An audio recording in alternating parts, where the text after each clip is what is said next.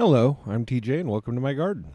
Today I am outside actually recording, so you're literally in my garden with me. So you may hear the sound of birds in the background, especially hummingbirds. We have a hummingbird feeder nearby and they've been fighting quite a bit. So this is the first episode I'm recording. Well, this is like the third or fourth episode I'm recording. This is the first one I'm likely to release because I've done a few practice episodes first. I have done other podcasts, but most of them have been about things like, gaming, role-playing games, nerdy things. This is the first one I've really done about what I do for a living, which is gardening. I am a garden educator by trade, or at least I have been for the last year and almost year and a half. And I really enjoy doing that. I've also been a lifelong gardener, and I probably read more gardening books than is sane for a human being to read, but I do anyway. So I thought in this episode I would talk a little bit about watering, how to water, when to water, how much to water, how to water, all the different watering topics, because it is probably the most essential topic in gardening. But first I want to talk a little bit about me, since this is the first episode. I was taught how to garden by my grandmother. I was an apprentice, sort of. As a child, I spent a lot of time with my grandmother, and she showed me how to garden. And when I ran out of information she could give me, I started reading every book I could get my hand on and getting information that way. And then a lot of trial and error, playing around with it, getting used to it, learning about different plants. I think there's a saying out there that you have to really know a plant, you have to kill it at least 3 times. So I know quite a few plants. And so that's kind of my qualifications for talking about this. These episodes, I'm probably going to keep them relatively short because I don't have a lot of time to squeeze them in. But I just have so much going on in my head that I want to get out there. And quite frankly, I get tired of boring my friends with this knowledge. So hopefully people who are actually interested in gardening will pick this up and enjoy it. Anyway, let's get to watering. So watering that's the question. If you garden at all, you've probably been asked it like 100 times, how much do I water this? When do I water? Hey, do you know when to water things? It's like the gardening question everybody has, because everybody's killed something either by underwatering or overwatering, or quite often both in different measures and not really even realizing it.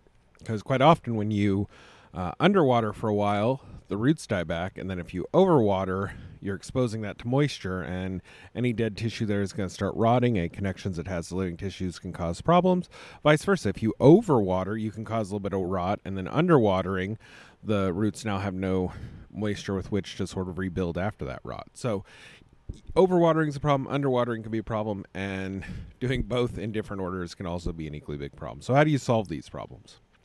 Well, I really wish I could just say, this is how you water. There is a way to do that, and I'm going to go into that in a minute. It's the way farms do it. But as far as gardening at home with multiple different plants in your beds and that sort of thing, the best way is literally the old way. Just get down there, stick your finger in the dirt. If it feels moist, you're probably okay.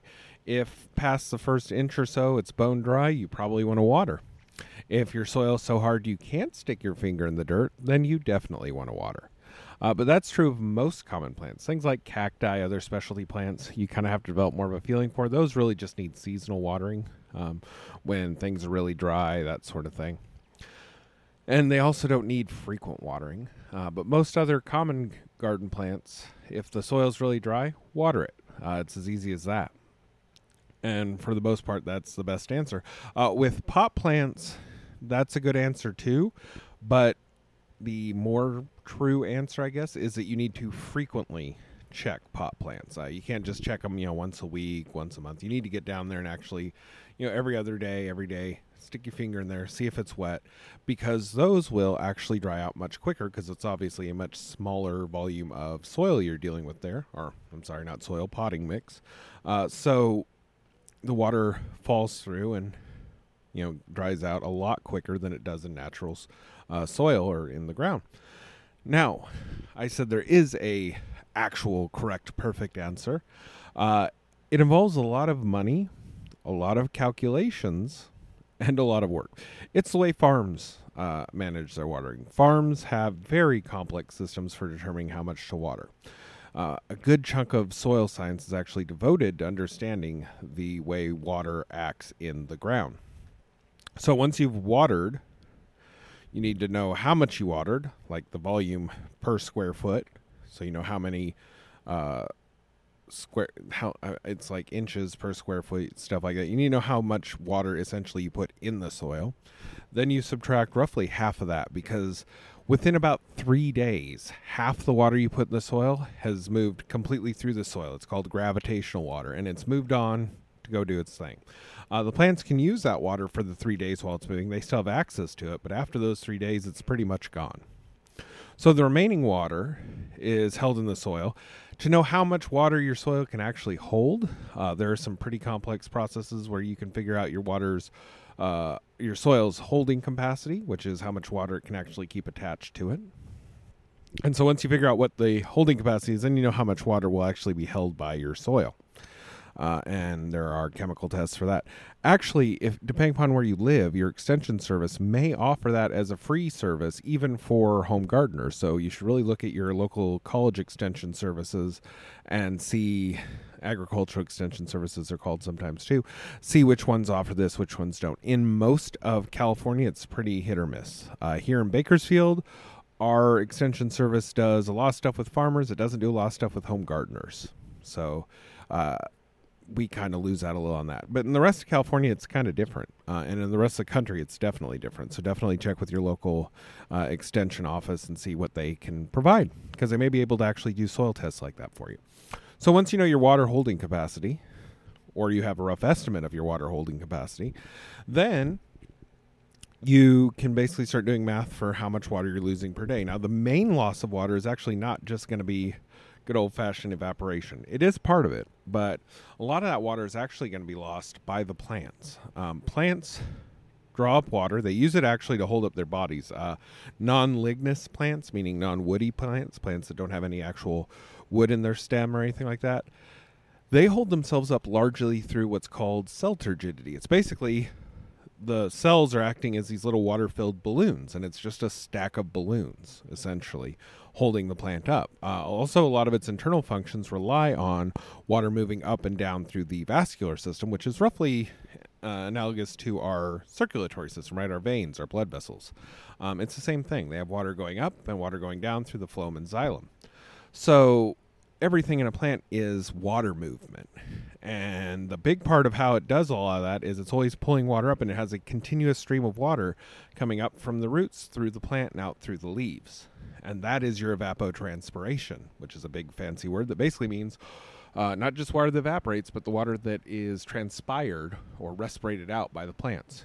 Humans do the same thing. If you've ever been in a room full of people, you can tell it gets a little more humid in there, right? That's why a lot of air conditioning systems draw moisture out of the air. It's not just because that's the nature of air conditioning. I mean, that's part of it.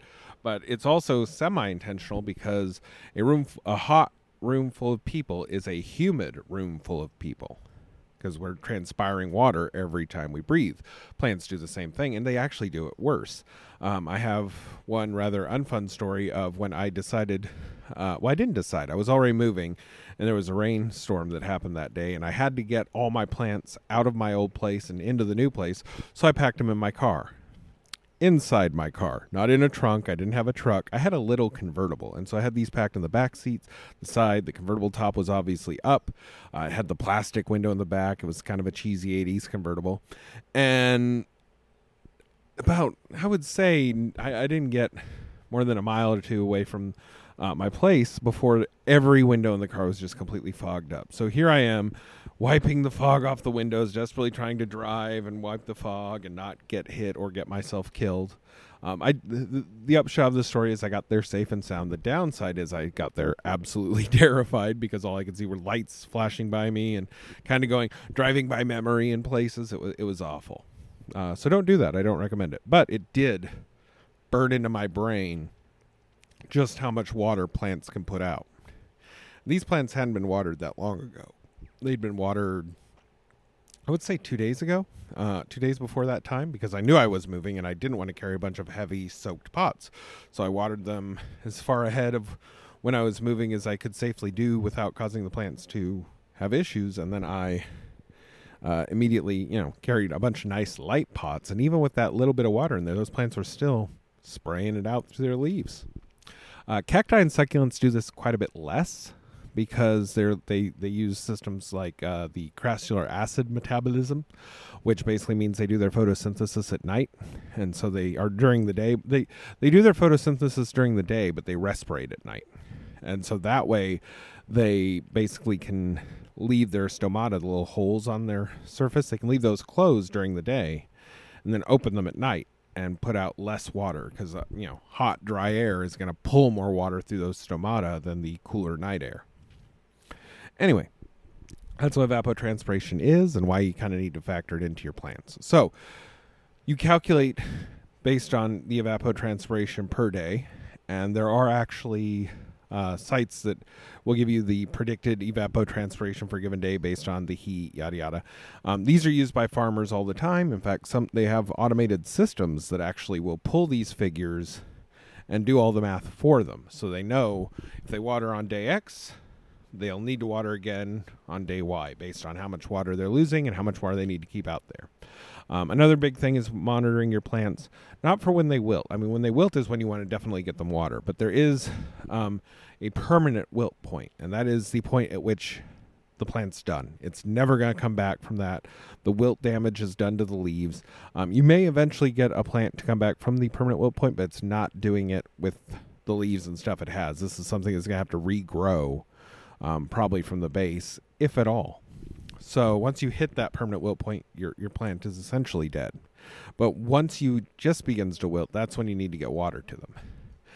Now, how often and when to water is going to depend largely on your climate. In cooler climates, you can water any time of the day. I know you hear a lot that the sunlight will take all the water out of the ground. It's going to be semi-negligible if you're in a humid, cooler climate. If you're in a very dry climate, if you're in a very hot climate, you definitely want to water mornings and afternoons, late afternoon ideally, even going into night. You don't usually want to water at night just because you want to give at least a little bit of time for the sunlight to take the moisture off the leaves. That's why mornings and evenings, just as it begins to cool down, are the best times. But here in Bakersfield, California, we have really, really hot summers. And so once the temperatures start getting into the 90s, I have to water twice a day. I have to water usually early in the morning and then middle of the day just to get my plants through. At the Learning Garden where I work, I grow several different types of crop plants there. And if I'm not watering twice a day, they are wilting severely between waterings. And eventually some of them just don't come back. So you do sometimes have to water in the middle of the day. Depending upon your climate. Really hot climates are worse than really cool climates. The best situation for a really hot climate is to grow things that will tolerate the heat. A few crop plants will. Okra does exceptionally well. You can also look at some traditional varieties of crops that aren't grown widely anymore, but were grown by native peoples who lived in these areas. Things like the temporary bean, the various varieties of corn that can tolerate drier climates. In fact, I will put a link in the show notes, there's the Native Seed Search folks. They actually do several traditional Native American varieties, and, well, they complicate because when they say Native American, they mean North America in general, including Mexico and Canada. So, but they specifically focus in the Southwest, but they include parts of northern Mexico in that. So that's sort of what they're carving out as their area. And so that includes a lot of crops from Mexico and a lot of crops from the Southwest here in the United States. And a lot of those will grow great in our dry, hot Southwestern climates. So definitely give a look at those. And those would mean that you would have to water less often. So, I mean, I'm about, what am I? A good 13 minutes in, most of the way through the show, and it seems like I haven't really given you an answer. I've just given you a lot more questions. But the general guideline, and so here's what I want to leave you with if you're a beginning gardener, is watch your plants. I mean, that's the easiest thing, is to make sure you spend time with your plants. You're gardening because you love the plants, because you want to have plants. You're either trying to maybe grow a little food for the family. Maybe you just want to grow some cool hot peppers. Maybe you love flowers. Whatever it is that you love about your garden starts and ends at your plants. And so you need to get out there and watch them. Hand watering makes that really easy because you're out there a lot. But if you're in a dry climate like me, hand watering is the least optimal way, because during the summer, one miswatering or mistimed watering can be the death of all your plants. But you definitely want to get out and take a look at your plants, look for bugs, look for things like that. But definitely just give them at least one good solid look a day to see if they're wilting, if they're dying back, if they're having problems. If they are, increase the amount of watering you're given, when you're doing it, how often you're doing it, and how much you're doing it. If they look fine, then they probably are fine. Check the soil occasionally, like I said, just to be sure. But if it feels moist, it probably is retaining enough moisture. If you find your soil is really bad at retaining moisture, you're going to want to get more organic matter in there. That can be compost, that can be mulch. Mulch is especially good at holding moisture in. Compost tends to become part of your soil profile pretty quickly. Mulch tends to leave distinct layers above it that help keep the moisture down. Because if you ever actually look at a soil chart, there is a level 0, which is organic matter. Some areas have them, some areas don't. But the areas that hold the most moisture in their soils generally have a level 0. And that is your organic matter, your mulch, your leaves, your sticks, that sort of thing. So if you can mimic that in your beds, you can keep more water in the soil. Another good thing is if you have drip lines, you run them under the mulch, that's even better. But definitely get out there, check your plants, check the soil, stick a finger down there, see if it comes up dirty, that sort of thing. It's really old wisdom, but it's old because it works. If you have more money, then go out and buy a soil monitoring system, get soil blocks, the whole 9 yards. That's how farms manage their stuff. They also are now using more drones, so they use drones that can actually see how much water's in the soil. So the sky's really the limit if you have the budget. Otherwise, a good finger in there. Well, I think I've rambled about this about as much as I can right now. I do have a lot more thoughts on watering plants, but we'll get to that some more. Generally speaking, just water when they need it. Keep water off the leaves as much as possible. Sometimes you have to clean the leaves and that sort of thing, so it's not a hard and fast rule. It's just as much as you can. Try not to leave them soaked. So watering closer to the base or with drip, that sort of thing is always better. And water as frequently as the plants seem to need it. If they don't seem to need it as much as you're doing, cut it back and save a little money. Anyway, thank you for sitting through the very first episode of TJ's Garden. I will be working on some more.